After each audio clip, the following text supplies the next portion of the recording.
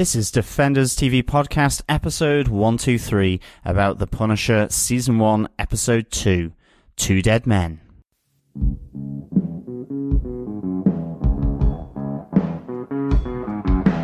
I hear a lot of people saying the blues, but I'm gonna tell you what the blues is.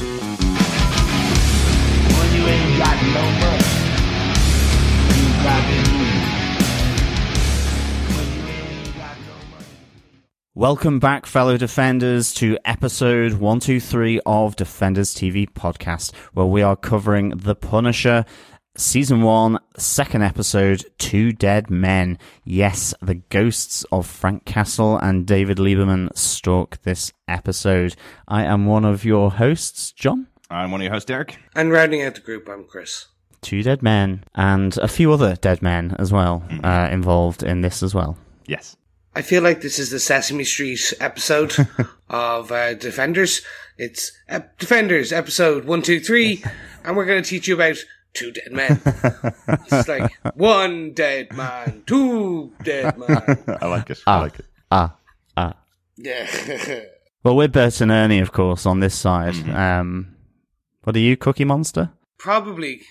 Or a fellow hipster with Frank Castle, but a bit sharper, I think. Yeah. Yeah.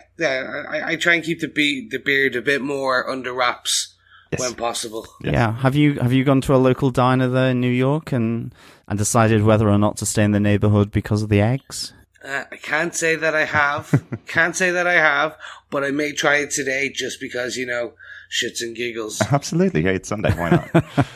Yeah, exactly. Yeah, if you don't know, Chris is joining us from New York, as we mentioned in our first episode, which is kind of cool, having him so close to where all of these events were filmed. That's quite deadly. So I think you might have to go on the Punisher tour of New York at some point, Chris. Just pick out all the places. I do think so. I need to find them. Maybe do the David Lieberman tour, which is only 20 minutes to everywhere in New York, apparently. So. Yeah, not so much. Well, if you haven't guessed, fellow Defenders, this is obviously our spoiler-filled discussion about episode 2. If you haven't seen episode 2 and you're listening to the podcast so far, you're probably really confused about what we're talking about. Yes, we obviously need to get into the episode, but before we do, as always, a little reminder that you can follow us over on Apple Podcasts or Google Play Podcasts or any other good podcast catcher. Just head on over to defenderstvpodcast.com to our subscribe area on the homepage.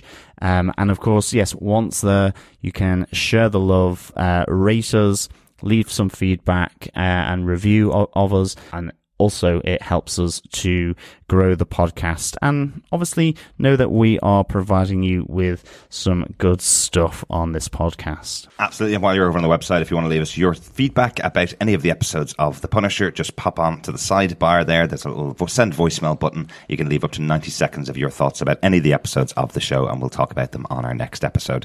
We're recording this in advance of the release of The Punisher, so at the moment there is no feedback into us just yet, but there may be by the time we're releasing this episode. Hopefully we'll get to hear your thoughts as you go through the episodes of The Punisher, and hopefully you're enjoying it.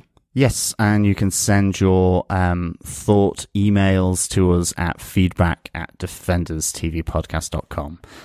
And of course, there will be the spoiler posts on our Facebook group over at facebook.com/groups/Defenders TV Podcast, where we can all spoil ourselves rotten in the comments of our posts, so that we don't spoil other people who are watching at different speeds. Absolutely.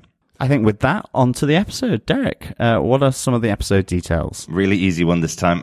As I mentioned last episode, the second episode was also written by Steve Lightfoot, who's our showrunner for The Punisher. He's written the first 2 episods, which seems to be the privilege of the person that's running the show for the Defenders. They seem to get the first couple of episodes themselves. It was again directed by Tom Shankland. What I kind of liked about this episode was the use of camera in this one. It seemed quite different from the first episode. It seemed like he was feeding off the idea of micro-watching people through cameras, through security footage, because there's a lot of scenes that are taking place in places that you wouldn't normally have a camera. Things like there's a fight that you see filmed from outside of a house looking into the house. So it does feel like he kind of changed it up a little bit for this episode.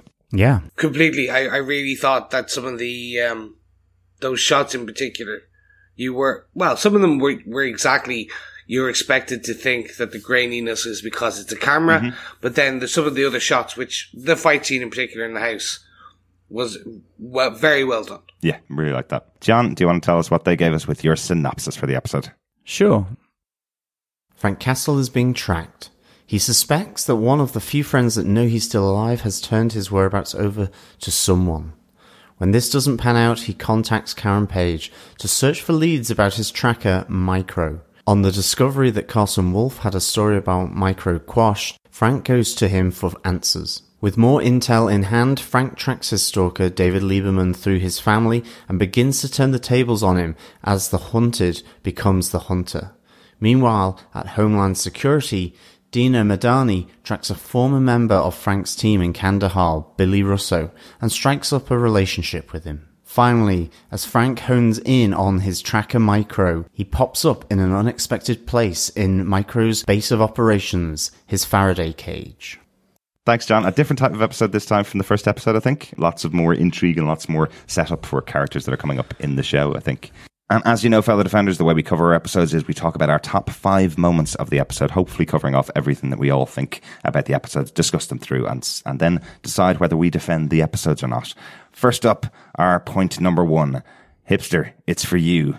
As little Frank is sitting in a diner, getting himself a cup of coffee, and the world seems to close in on him all of a sudden. He thinks that he's completely anonymous sitting in this diner, but gets a phone call from an unknown source calling himself Micro.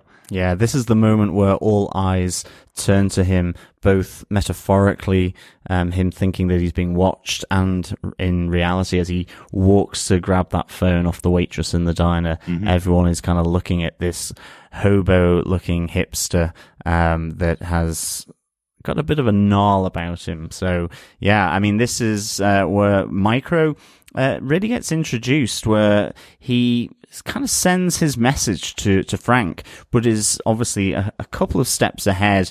Frank seems he's got the measure of Micro when he sees that glint atop one of the sort of neighboring buildings. But yeah, Micro was just on top of the diner, probably breathing in the delicious eggy smell coming through up from the air vents. I like this. He's actually called hipster twice in this, both by the waitress in the diner, but also by Karen, who is reintroduced into the Punisher world after her close relationship with him in Daredevil. Yeah, but you're right. I love this intro of Micro. It's really interesting to see this character from the comic books translating into the TV show. Very different character. Had a lot more going on, I think, than the Micro of the comic books. But yeah, very smart guy. And I love that moment when Frank's on the phone with him and Micro goes, "I'm looking at a dead man." And he goes, "I'm not the only one. You will be too," basically. So Frank threatening Micro immediately, saying he's going to be dead. But yeah, there's the kind of kicking off the storyline with these two characters is a good way to do it. Yeah, definitely. Well, I love the hipster jab, guys. Yeah, it was very cool. Anyone with a beard now is a hipster. I'm like, well, anyone who looks homeless. Yeah, okay. So I'm halfway there. So I really like the introduction. I like the misdirection that Micro does pull in the first time we see, or the first time Frank gets up to see him. Took me a second to understand where he was. Yeah. Because they don't show the full name of the diner or anything. It's just him on the roof. And I was like, oh, okay. Yeah. It clicked into place. Maybe I'm just slow at the moment. The fumes in New York are not helping me. Right. Yeah, no, it was a nice misdirection. We have Karen back. So I know I complained in the last episode slightly. It was like, where's Karen? Well, yeah, she's back now. She's still as demanding on her editor as ever. Absolutely. Which I was like, if I ever spoke to my boss that way. But journalists get away with it. They're the ones that actually write the paper. Editors just edit it, right? Yeah, sure. That's how that works. It was nice to see her back. I'd like to know how she's going to play more of an asset. It's essentially she's just an information pool at this point. Yeah, but I did like the introduction. It reminded me of one of the old spy films. Very much. Absolutely. Definitely. Yeah. I think that's what they were trying to pull off. Yeah, I think we're definitely seeing in this episode that they're aiming for a bit of a thriller vibe with this show. They seem to be looking for the suspense and the kind of 70s conspiracy shows that you would have seen as well. We're definitely seeing that side of it. Yeah, I thought the look of Micro was really good as well, like just with the shades and the hoodie. I kind of like the way it was like, call me, as he's kind of almost taunting the Punisher on top of the roof. But another great look as well is his base of operations. That's pretty cool. I like that. It reeks abandoned nuclear bunker come, high tech, even though a lot of the equipment doesn't look it, but kind of high tech, sort of subversive espionage type place. Yeah, I was kind of thinking a little bit like Mr. Robot, those kind of sets that are in that show. Yeah, definitely. Kind of similar to that. His tech hub, if you will, where he observes his family from afar. Creepy or protective? I have to say, this is probably something that is an easy way to drive yourself insane. I would think so. If you're having no contact from the outside world, hiding out, and then you're watching your wife and kids grow up in front of your eyes through hidden cameras in their home, it's pretty creepy. Understandable why he's doing it, because he is protective of them. But yeah, I'd say he's kind of driving himself insane watching everything that's going on. I'm sure he's wanted to just run over to the house and given his young son a slap across the face for the way he talks to his mother occasionally. But that will drive you pretty crazy. Yeah. Yeah. On his base of operations, I'm pretty sure he's in Faraday cages. Yes. Which don't let signals in or out. So that would be interesting. I'm just kind of calling that now. There seems to be one for a bedroom and one for his the computers and so forth, and his couch. Very smart. So I think that's what that is, but I'll see. On the family piece, I was at one point during the episode where she looks at the wife, looks at the camera. Yeah. And we now see that the camera's in the portrait of him and the family. Mm-hmm. I thought that second she was like going, "Oh, I wish you weren't dead. I wish you could just come back and help me with these." In more of a way of she actually knew he wasn't dead. Oh, right, okay. But then obviously when Frank does get to meet her in a later point, no, I don't think that's the case. I think that she is convinced that Micro is dead, that he died for doing what he did, what he thought was right. Yeah. I don't know whether you want to discuss it now or later on. We do need to discuss what Micro did. Yes, yeah. Well, I think we'll talk about that a little bit later on. I think it's actually probably coming up in the next point. But I'm wondering if that moment with Sarah, his wife, where she's looking at the portrait, is kind of that feeling that we all get when you're being watched, that you suddenly feel those eyes on you. I'm wondering if she just has that feeling, even though it's a piece of electronic equipment behind a portrait that's in their family home. I wonder, is she just getting that feeling, that kind of your skin crawling feeling that somebody's watching you, that kind of thing that we all get at various points in our life. Not that she knows there's cameras behind it, but she just feels eyes on her, that kind of way. But yeah, definitely felt the same kind of thing as you're talking about. Let's go on to point number 2, which is kind of what you're talking about, Chris, which is the disc, the flashbacks, and Frank's very own PTSD. So we finally have an idea of what's on the disc that was left behind by Micro. Yeah. Well, we know exactly what's on the disc, and it's a pretty brutal murder of Ahmad Zubair, the police officer in Kandahar who was killed by Americans. Yeah, presumably this is the group led by Schoonover. That's how I'm kind of interpreting it. Right. Yeah, it certainly seemed pretty brutal. With him being sort of strung up over the room where his feet can't touch the floor, or he can just about maybe feel the floor underneath his feet. It felt like when they do that when they hang people, and they leave just enough room so that they don't hang themselves. It was pretty brutal. But I mean, this team here is certainly smacks of I think he does a kind of confession to Kurt, does Frank Castle, where he says, we were dropped with the CIA. So this is presumably a more covert kind of group, maybe not his normal military outfit that he was involved with, which seems to be where Kurt is from what I understand from the dialogue. And like he talks about, there was execution, kidnap, and assassination. That shit wasn't war as we knew it. So he's obviously involved in something a bit deeper, a bit more covert, that it obviously is linked in with the death of this police officer, Ahmed Zubair, and also Dina and her kind of illicit investigation that she's still trying to keep going at the Homeland Security Office. It's really interesting. And he comes back to that sort of final moment in Daredevil when he is killing Schoonover as well, where he hints to Frank that he was to blame for his wife's murder. And we get a bit more of that, which we'll come to, I suppose, in one of our other points where we talk about Carsten Wolf. But certainly there is a hint here that Frank was involved in something pretty undercover, pretty covert, and pretty brutal in sort of the operations of the US in Afghanistan. Mm-hmm. Yeah, this is a bit of a weird one for me. Okay. I didn't like the torture scene. And it was not that I didn't like it, it just felt me very much uncomfortable. Yes. Yes. And that's what the hell they were going for. Absolutely. I hope nobody liked the torture scene. No, but it was just like, it was uncomfortable to watch just because of they centered the torturee right in the center and then had him surrounded by soldiers. Yes, we're led to believe that one of them is Frank, the one that walks up closer and shoots him. Yeah, I was thinking that. Maybe. Yeah, I'm interested though. That can't be, that this murder can't be, it's like, again, a tip of the iceberg. Like, there has to be more. I personally don't think that this is all that Micro took. Right.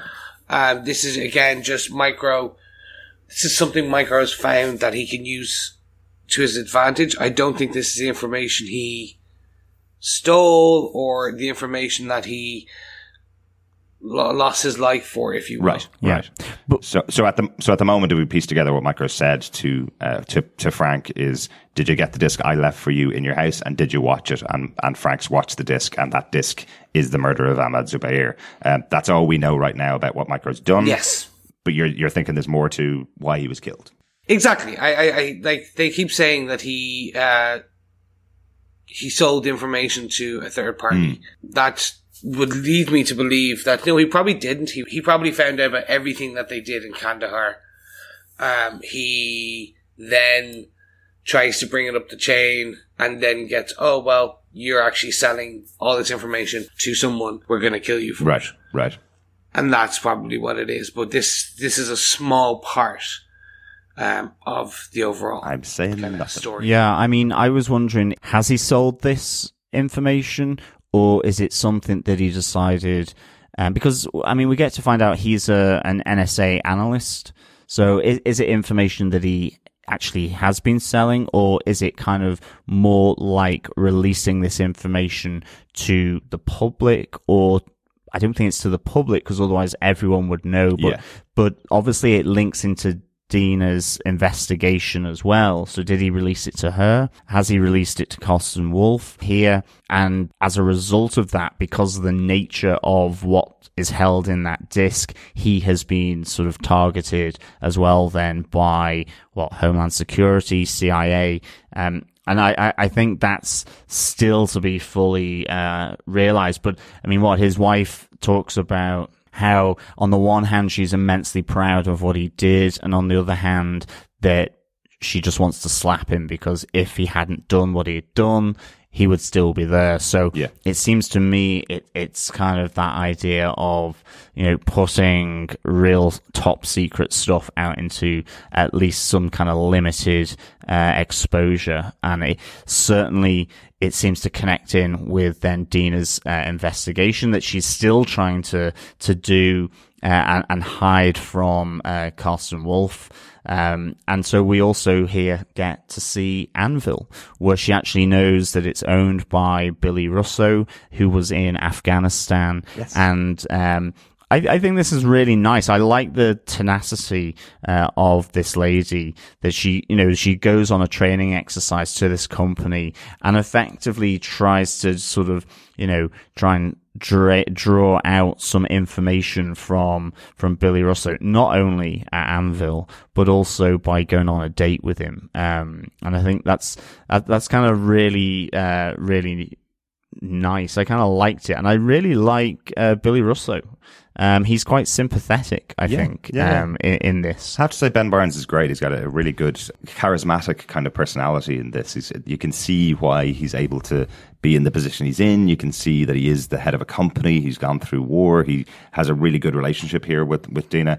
Even though she's playing him, there is a really good conversation with them in the bar. I think there's some fun kind of pieces. He absolutely knows she's trying to get information out of him. Yeah, he knows. Very quickly. Yeah.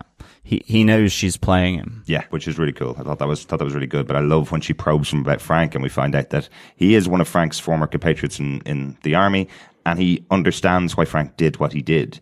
It's not saying he would have done it. He basically says, "I wouldn't because I don't have a family to kill." That's the way he deals with it. Well, if you put yourself on the front lines and have somebody to be taken out, then maybe you do exactly what Frank does. The system let him down, and he did what he had to do. So he understands it, but he wouldn't have done it because he wouldn't have put himself in that position, is the point. Yeah, and also on Pushed about the drugs, he says to it, if you knew him at all, you would know that how crazy and laughable that question is about Frank Castle. Yeah. It's almost as though Frank Castle, whilst the CIA and Schoonover, understands his skill set that he has, and that's why they pursued him, but actually really wanted to keep him away from maybe the darker aspects of the mission, the true mission, say.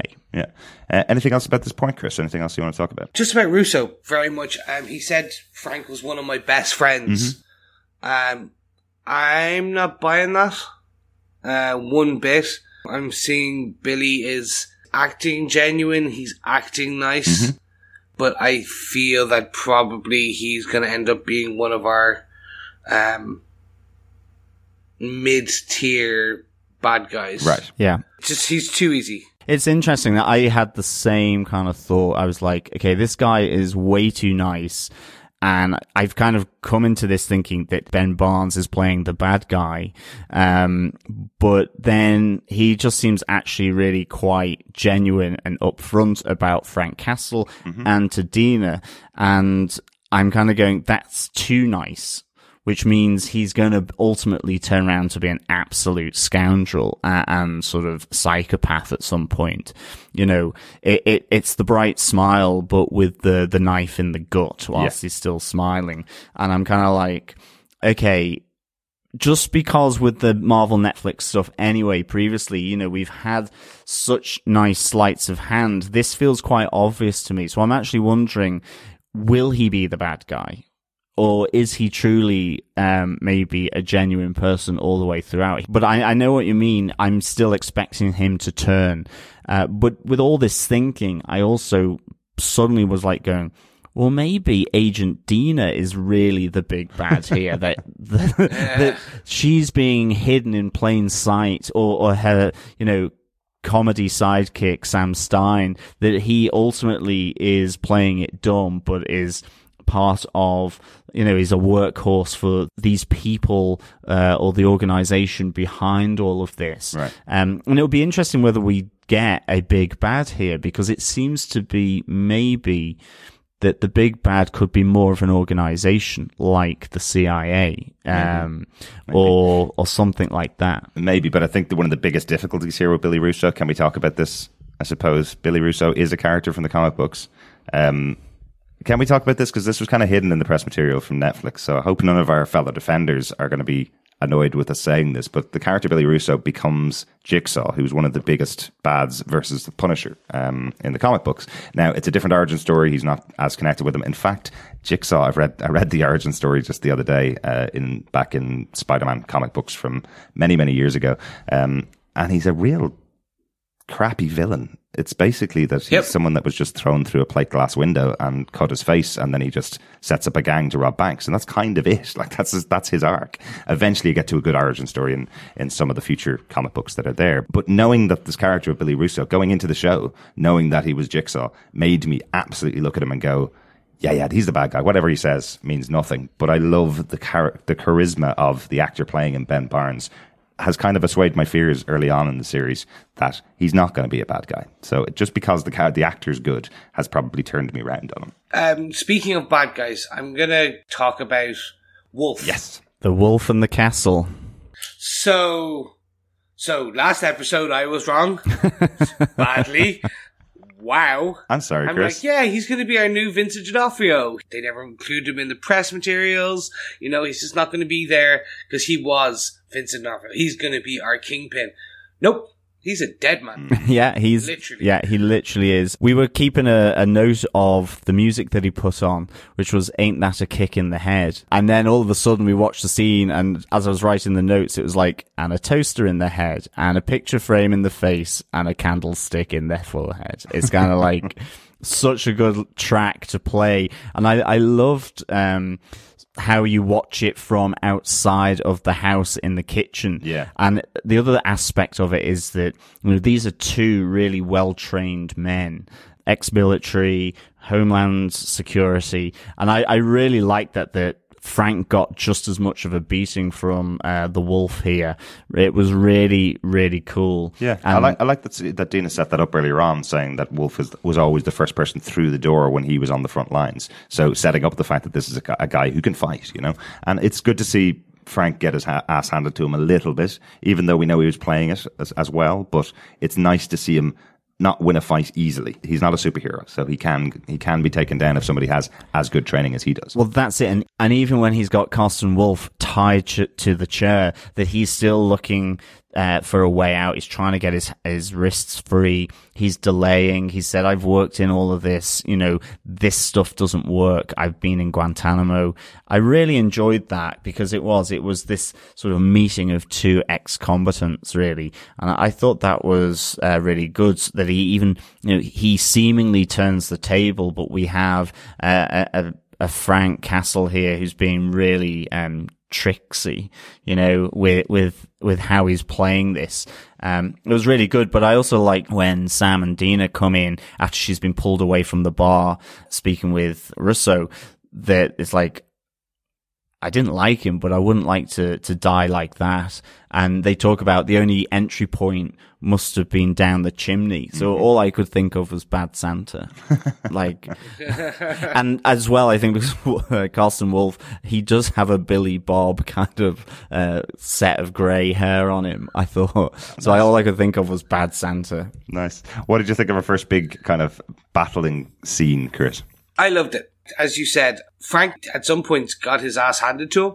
Wolf literally beat him down on about 2 or 3 places, especially the candlestick to the face. Yeah. Good. It makes sense. It makes sense towards the end when you see that Frank is trying to play it up a bit.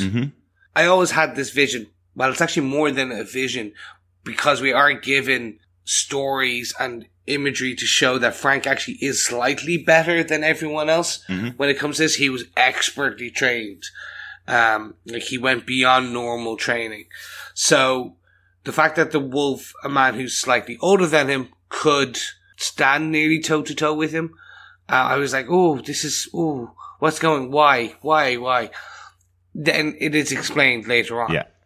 When Frank turns the tables. Yeah, I think there is that interesting moment. Definitely when he's sitting down on the chair with his arm tied behind his back with a silk tie, you're definitely going, that's not going to hold. I know that's not going to hold. Why didn't he find some rope while he was knocked out and tie him properly? Like, surely this guy can tie a knot. You know, I'm sure he went through. Yes. I'm sure he went through scouts. I'm sure he went through basic training. You know, he seems to be really good at everything else, but obviously tying knots isn't his forte. Why is he leaving this so open for him to come at him? So I was quite surprised when Wolf pulled the trigger and there wasn't a bullet in the chamber. Nice move from Frank. I really liked that. And he gets to have the James Bond moment where he tells him his evil plan, or bits of it, before pulling the trigger and then getting his neck snapped.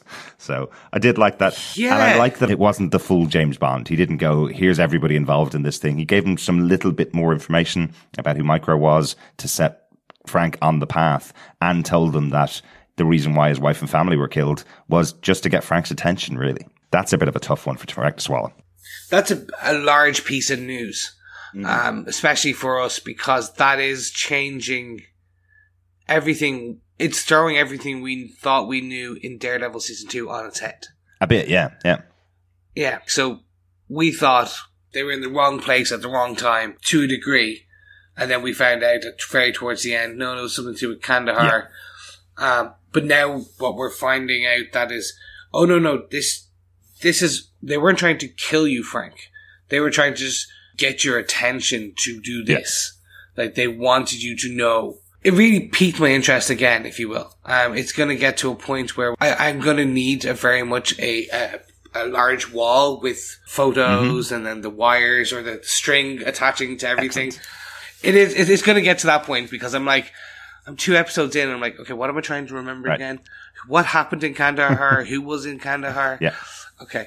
They're gonna need that silly exposition moment where Dina is gonna talk to Frank and Frank will spill his guts and tell her everything, or Karen. Dina or Karen, one of them. Yep. I just need to know. I need a full explanation, full rundown. Or it could be next episode with my girl. It could be. Remember, Frank is very good at spilling guts, so that might happen. But maybe just in a different way. Speaking of Karen, let's go on to point number 3. Karen and Frank reconnect. So we do get to see Karen in this episode. Chris, as you mentioned, you were looking forward to seeing Karen in this episode.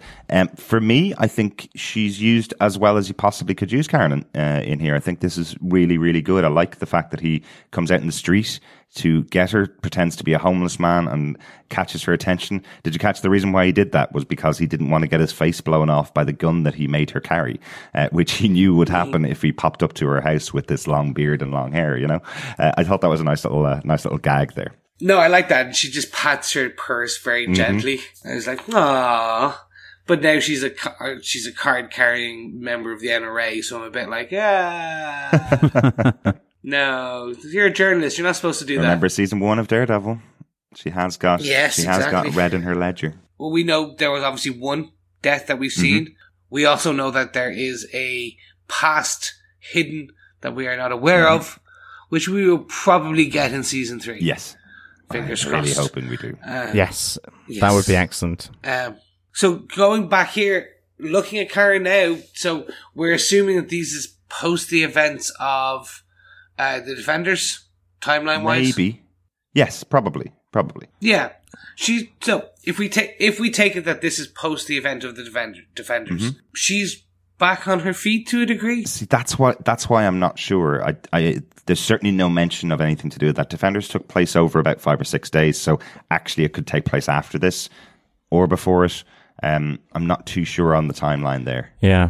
No, me neither. This show takes place 6 months after Daredevil season 2, but I just can't remember what the connection and timelines are between Defenders and Daredevil season 2. I mean, that might be why she's so huggy with him. Like, she's obviously pleased to see him, but also worried. She's concerned what he might do. I really kind of like that scene by the water where she comes with the information about this sort of shelved story that Ellison kind of cut off because of an intervention from the Wolf. I like the fact that she just sat there and said, what are you going to do with this information? Now, I mean, ultimately she did hand it over to him, but, she was concerned that this is ultimately going to lead to a string of murders. And it's interesting, you see that she reported on the Nucci family deaths as well. Yes. The little article there is by Karen. So I kind of like that because, I mean, at the end of the day, Karen at her heart doesn't want people to just be killed and murdered for no reason. Absolutely. But I think she kind of realizes that's for Frank to make that judgment and hands over the info. Yeah, I like that. I also like the say it with flowers bit that Frank did, where she would put the vase of flowers in the window so that he would know. I thought that was pretty cool. Yeah. Old school espionage. Really does feel like something out of Nick Fury from the 60s. It's a really cool little idea. I love that hug from Karen as well. There's something in that. Again, I really love Deborah Ann Wall in the role of Karen Page, and I love this little moment where she's just saying everything with a hug. She's saying to Frank, I understand how horrible this must be for you. You've been on the run. Everybody thinks you're dead. Your family's gone. You haven't had any human contact, as far as I know, since the last time I saw you. So all I need to do is I'm going to give you a hug here and then you can go. But it felt like something that Karen absolutely needed to do, is to give Frank a hug. I'm not sure whether he needed it or she needed it more, but I think she's just kind of saying to him, I'm always here for you, just within that moment. And I just thought it was a beautifully played moment. Yeah. I think as well, the other thing I really liked was just, she asks him, what has this guy got on you? In terms of micro. And, Frank obviously is fairly sparse with the truth here. I like the fact that this is starting to stack up against Frank to some extent, that, he is trying to find the truth about things, but also, is he also trying to hide something? You know, that these people have got information on him, his involvement in a particular sort of mission that has gone on, which has led to the death of his wife and children, but also that he has to take some responsibility for. And I like that this is stacking up. It makes Frank's motives, certainly towards Micro and as to why he wants to track him down and get him, a bit dubious. You know, is it self-preservation or is it for exposing the truth of these people and their involvement in his wife's murder? But that will lead to him exposing his involvement in the events that have gone on throughout Afghanistan. Yeah. So he's in a bit of a catch-22 here, because, you know, we hear from Carson about how Frank bored his entire unit to death with his, you know, homecoming tradition and all of this. So, you know, maybe it was in the end that, you know, as I say, they just used him for his particular and top-notch skill set. But now he's still involved in it. And I'm really intrigued to know and see how this plays out. Yeah. Because he's got, you know, dirt on his hands, under his fingernails, and egg on his face. Yeah. Nice, delicious eggs, however. A double 2 over easy, but with no avocado, because that's for hipsters. Yeah, that was so good. But he still asks for sourdough toast. I'm kind of like, is that really what you do in a traditional American diner? Sourdough toast?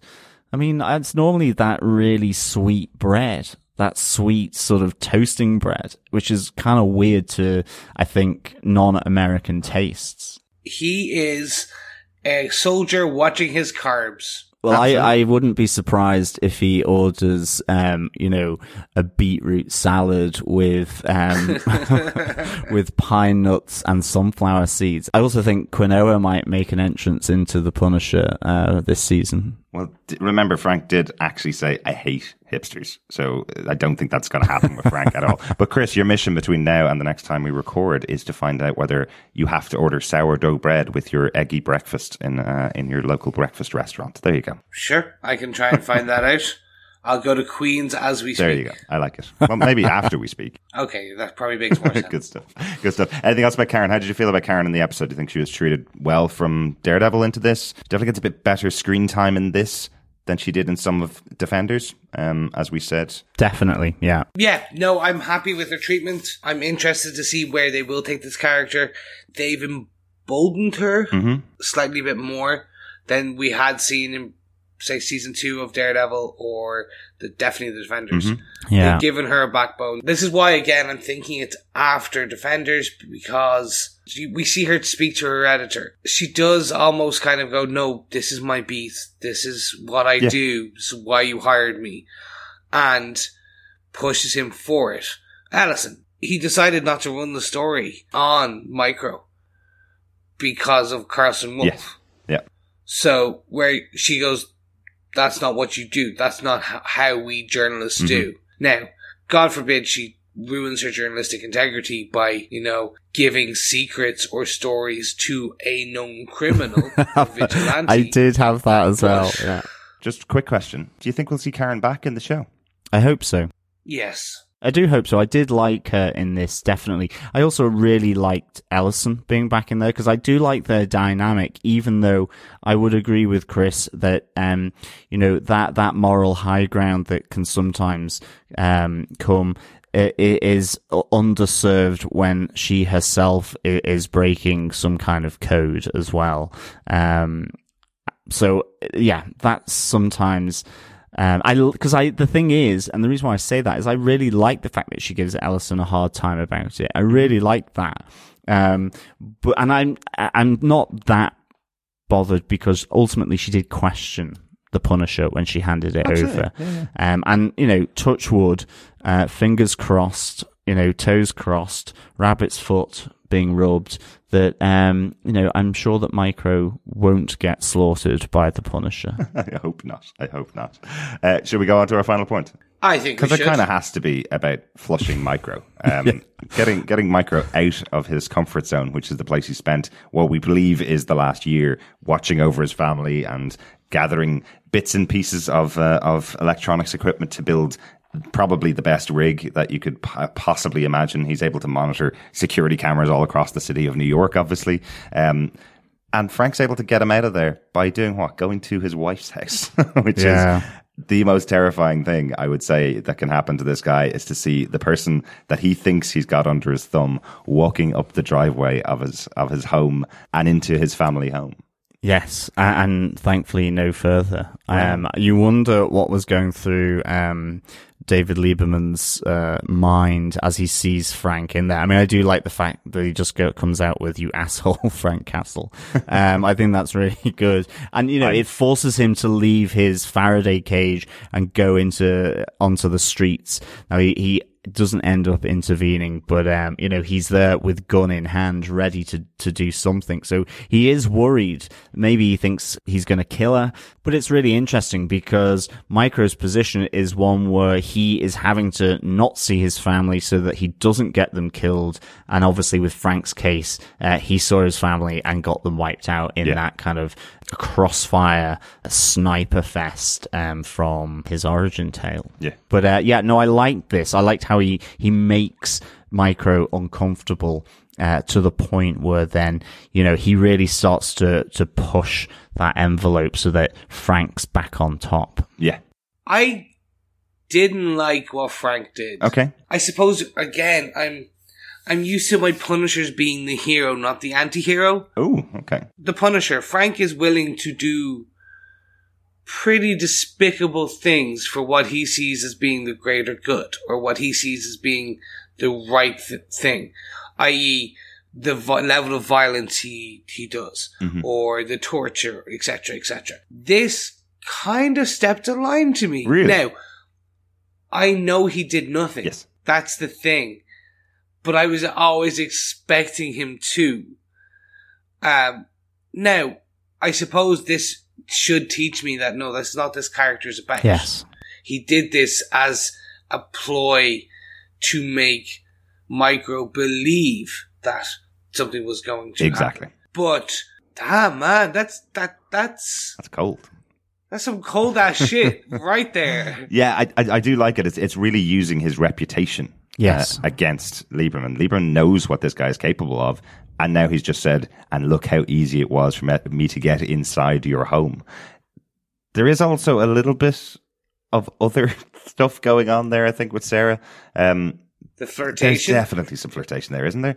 And again, for Lieberman sitting there watching this, so it started off going, oh God, the guy who's killed hundreds of people in New York is now inside my house. Will he kill my wife and kids? Or will he stay with my wife and take my place in my home?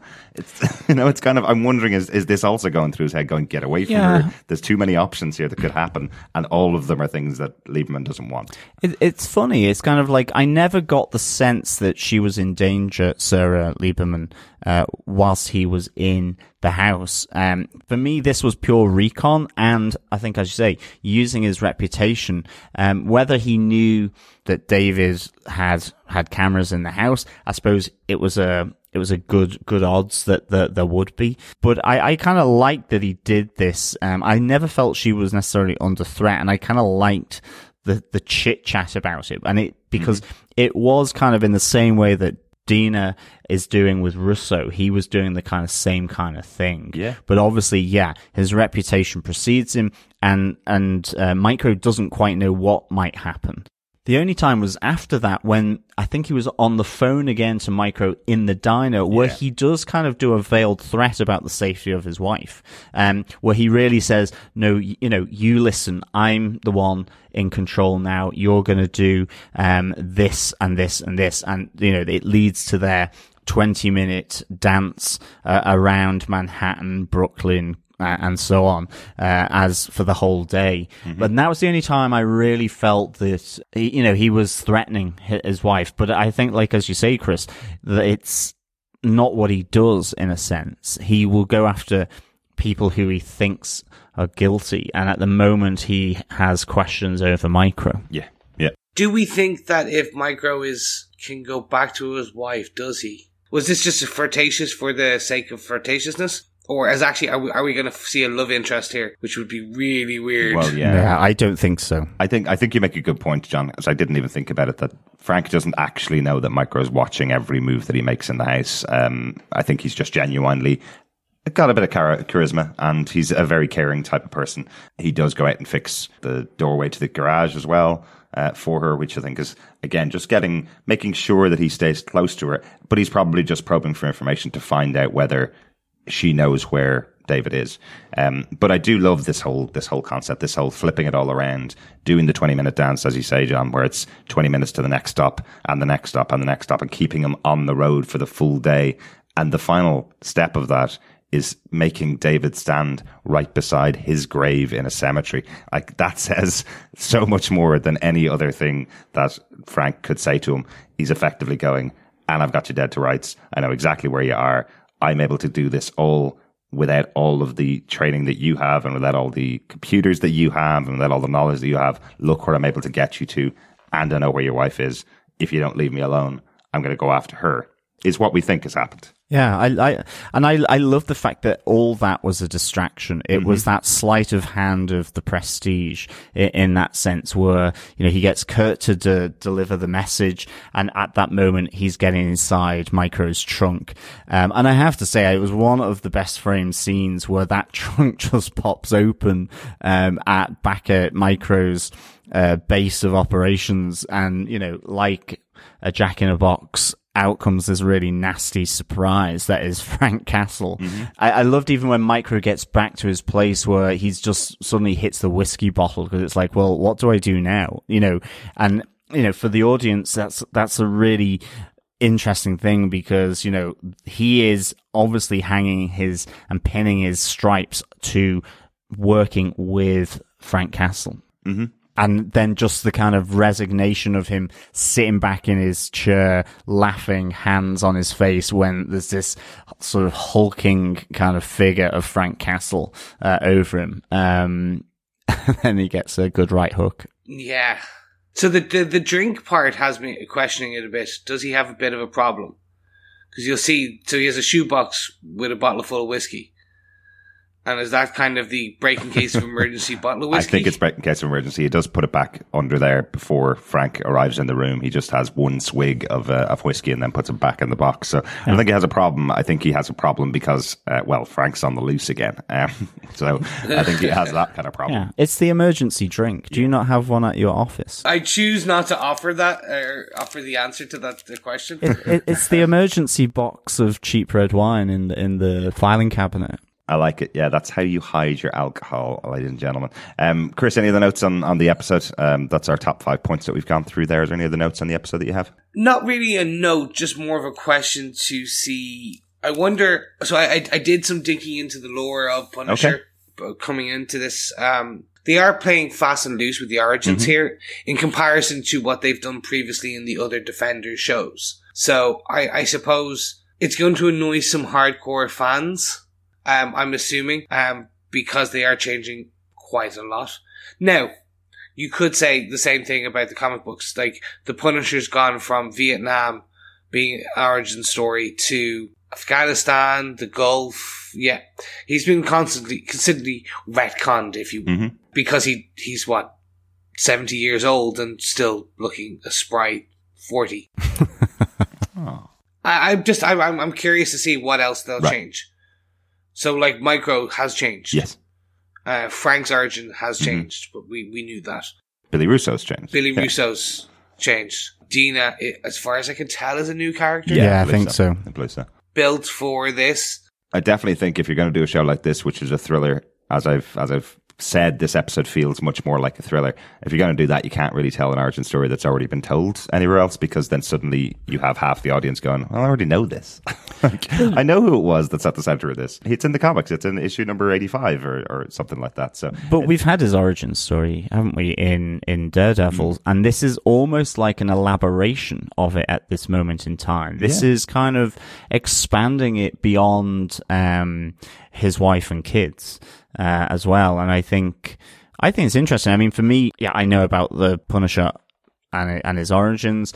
He's not a character I followed. So for me, change is good, or it's novel in the sense that I've got nothing really to fully compare it against, but other than sort of the main aspects that I know of the Punisher. So I'm intrigued to see it. I like how it's linking into, the veteran circle. Yeah. Definitely as a key theme here. And something we didn't mention last episode actually was at the end of his killing spree, when he finishes off the Kitchen Irish and the Dogs of Hell, he takes that uniform that he had at the end of Daredevil season 2 and burns it.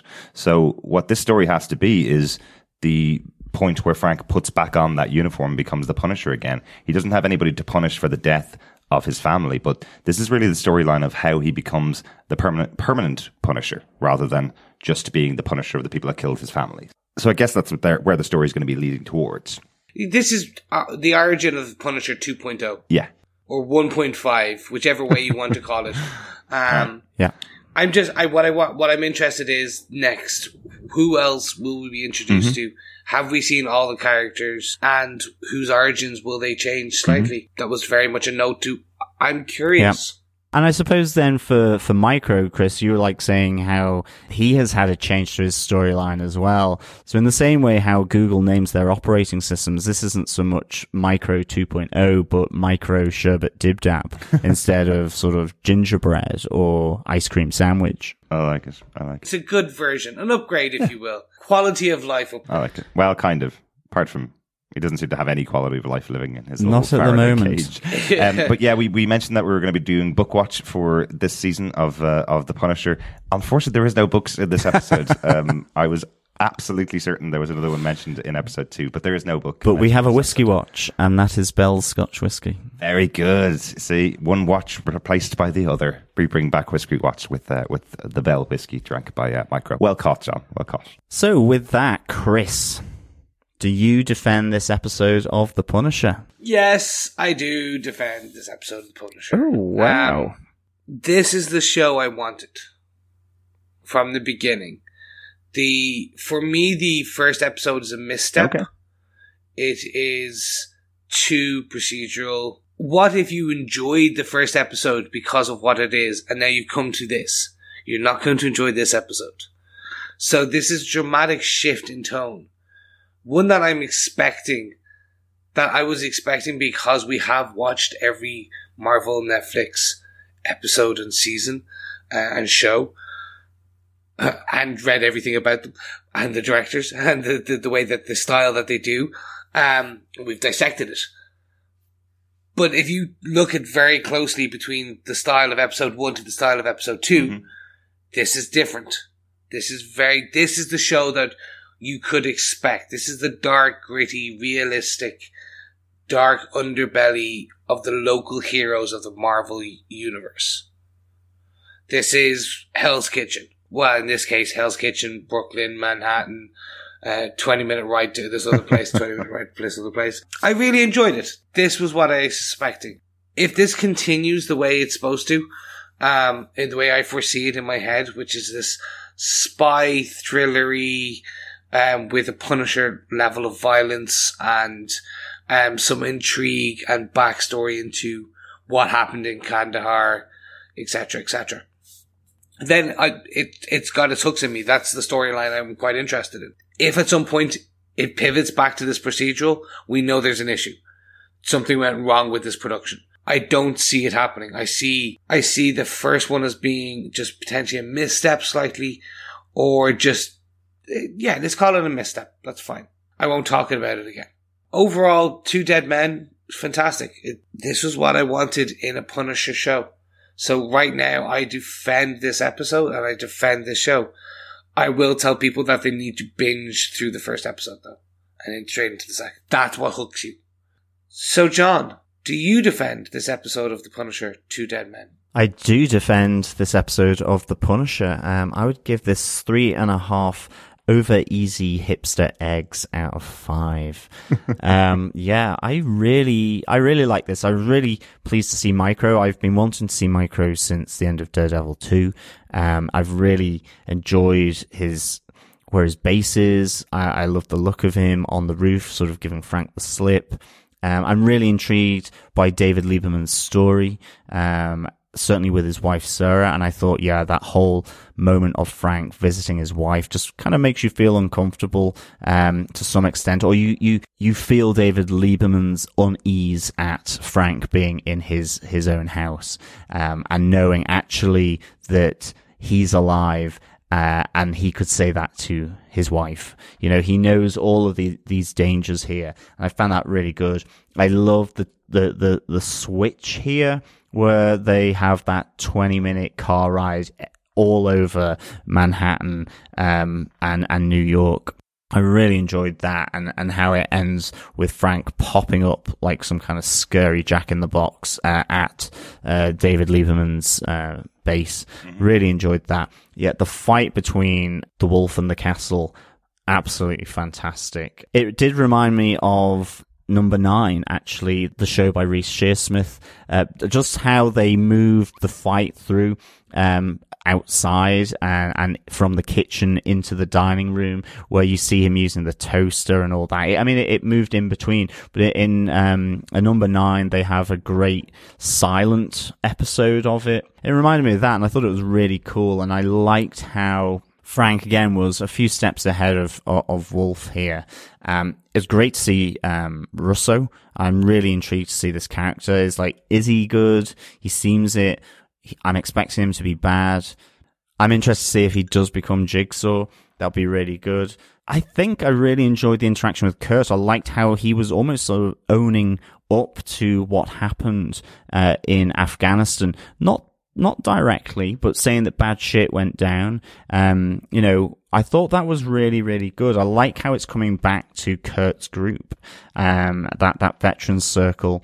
I love Frank's flashbacks and dreams. In particular, actually, I really enjoyed the opening part of that, where you think he's being watched by someone, but it's him reflecting back on a memory on the Staten Island ferry as they go past Lady Liberty. You know, and you have that kind of uncomfortable moment where he admonishes his son for talking ill of the enemy, in a sense. I thought that was really nicely done. And I'm enjoying that whole trauma that Frank is going through, both because of war and because of the murder of his family. I think that's an important thread for this character in terms of modernizing it to an extent, you know, given that, as we were saying before, you know, he started off with Vietnam, it's gone to the Gulf, it's gone to Afghanistan. You know, there's been a lot of war, and a lot of different types of war. And one of them is this whole traumatic syndrome that occurs once you come back from experiencing war, which is really bad, I would expect. So yeah, I do defend this episode, absolutely.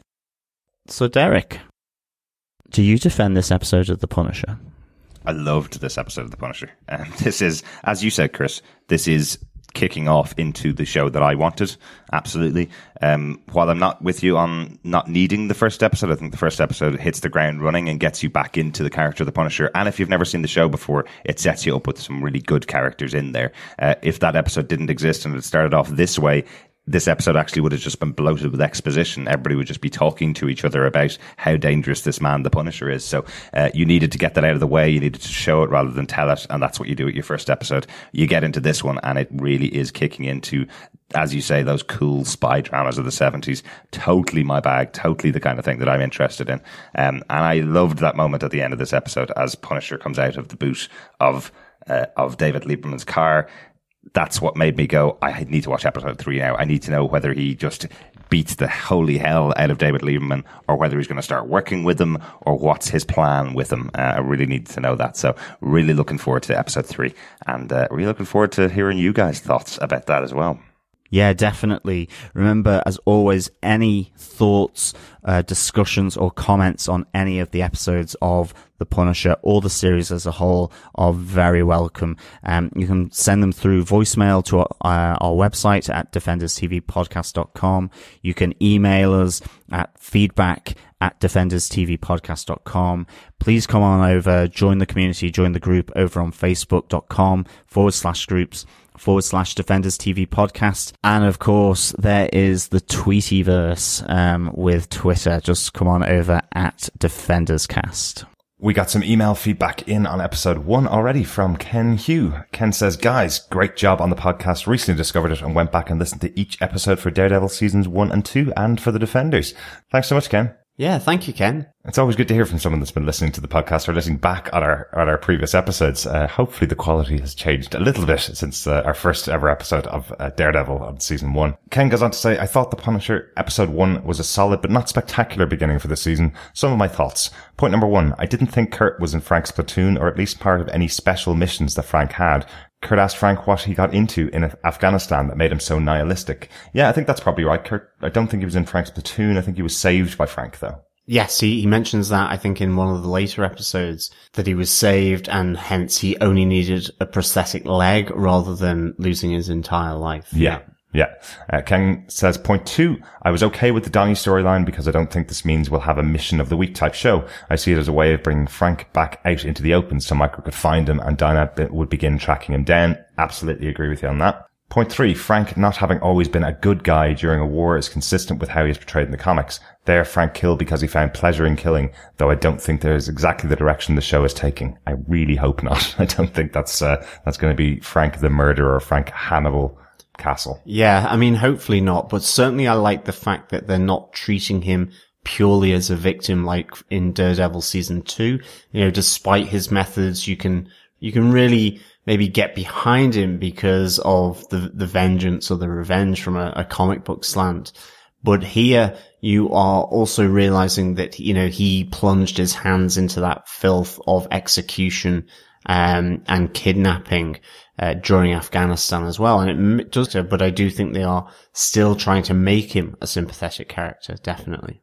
Yeah. Point 4, on the question of if Frank went too far, I think he decided to kill the construction workers and the mobsters because they all had intent to perform premeditated murder and were in the process of carrying it out. I totally agree with that, actually. That's a really good point. And finally, point 5, he says, I wonder how close Netflix is planning to bring this Frank to his portrayal in the comics in terms of motivation. In Daredevil season 2 and this Punisher episode, Frank seems only to be focused on exacting revenge, which is why he retired after killing the last person involved in his family's murder.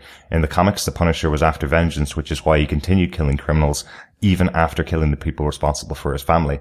Interesting, yeah. I guess there is some form of vengeance coming up in the season. We're definitely seeing Frank get some motivation for his killings, as you've probably started seeing now in these episodes, Ken. Yes, definitely. And that certainly could be a season 2 of The Punisher, or maybe it is more about getting involved in killing criminals to prevent them from killing sort of innocent people on the streets, or that sort of crossfire, those that get caught in their crossfire in those gang warfares.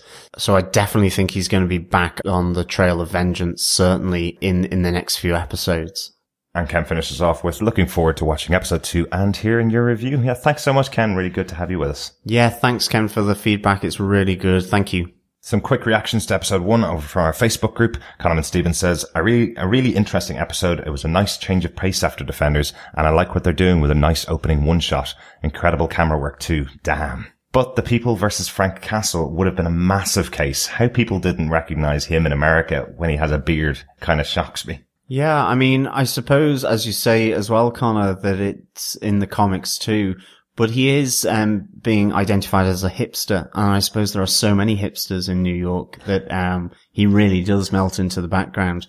But certainly, joking everyone. But certainly, yeah, I really like the change of pace here, especially when you compare it to the Defenders. It is, I think, most definitely a slow burn going on over these 13 episodes. We'll see. You know, we've said this in the past as to whether 1 or 2 episodes could have been shaved off some of the previous Defenders series, such as Luke Cage or Daredevil season 2 even. So we'll just see. But I'm liking the slow burn at the moment. Robert Phillips also posted on Facebook and said, I enjoyed this. Lovely way to open with the closing of the story from Daredevil season 2 before the opening credits.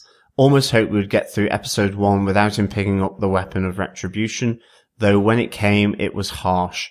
Are we going to have the whole analogy through the rest of the series, or are we done with him rescuing Donald? Yep. Luckily, as we've seen in this episode, I think that was definitely a one shot in that first episode. We're probably not going to see Donnie back for the rest of the series. Ronaldo says, wow, what an introduction to the series. Although part of the writing seemed a bit clunky, overall it was quite enjoyable. Bernthal puts in a great performance again, and the supporting cast do well. I like Kurt, Frank's former brother-in-arms. He has such a calming influence on Frank, and he even managed to get a laugh out of him. Also impressed with Donnie. Enjoyed his arc in the episode and glad he was saved in the end by Frank. Welcome back, Frank. Welcome back, Frank, indeed. Yeah, thanks, Ronaldo. Certainly I wonder whether it's the writing that's clunky or whether it's just the delivery of the Punisher in that first episode. It's very monosyllabic. Ugh, ig, ugh, definitely. But I, we'll see, hopefully, we'll see how the writing pans out in future episodes, definitely. Lisa Richardson says, I'm enjoying the first episode. The supporting characters are interesting. It's always a pleasure seeing Sora Agadalassu.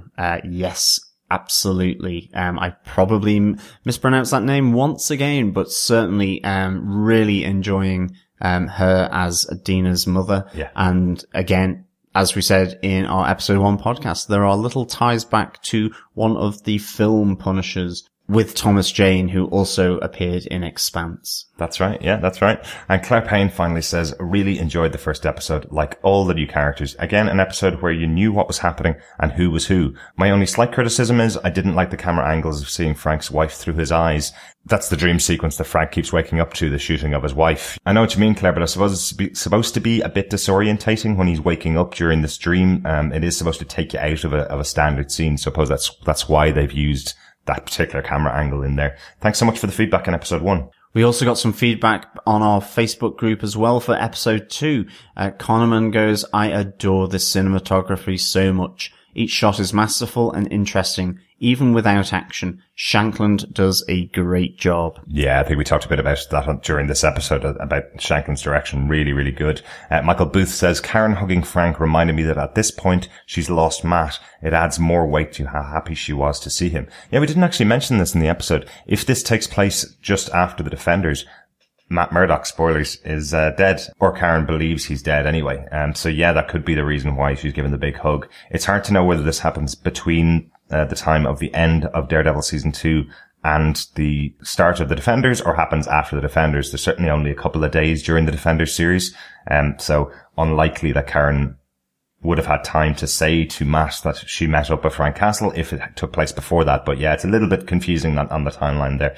But yeah, really good point, Michael. I do love that scene with Frank getting the hug off Karen. I think it's a nice little emotional scene between the two characters. Absolutely. Thanks for joining us. If you want to listen to all of our reviews of the Defenders shows and obviously keep up with our Punisher coverage, all you need to do is subscribe to the podcast. You can do that by going to our website at defenderstvpodcast.com. There's a load of subscribe links on there, or just go to iTunes or any good or evil podcast catcher and search for Defenders TV Podcast. Subscribe to us there, leave us a review, share it with your friends, and hopefully have some chat in the universe of the Punisher for the rest of the 13 episodes of this series. We'll be back with our review of Punisher Episode 3, Kandahar, next Friday, and every week from then on your Friday. To end your week, your working week, in the most perfect way, with our dulcet tones in your ear. With your grandfather.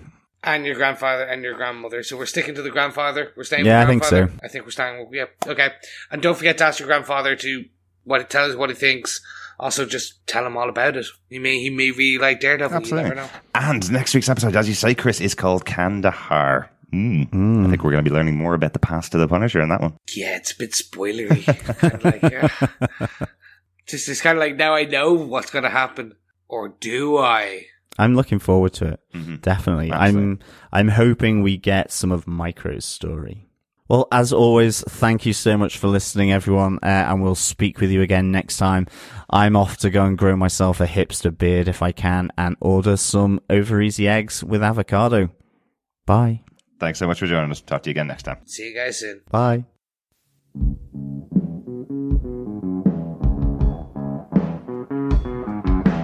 I hear a lot of people saying the blues, but I'm gonna tell you what the blues is. When you ain't got no money, you got the blues.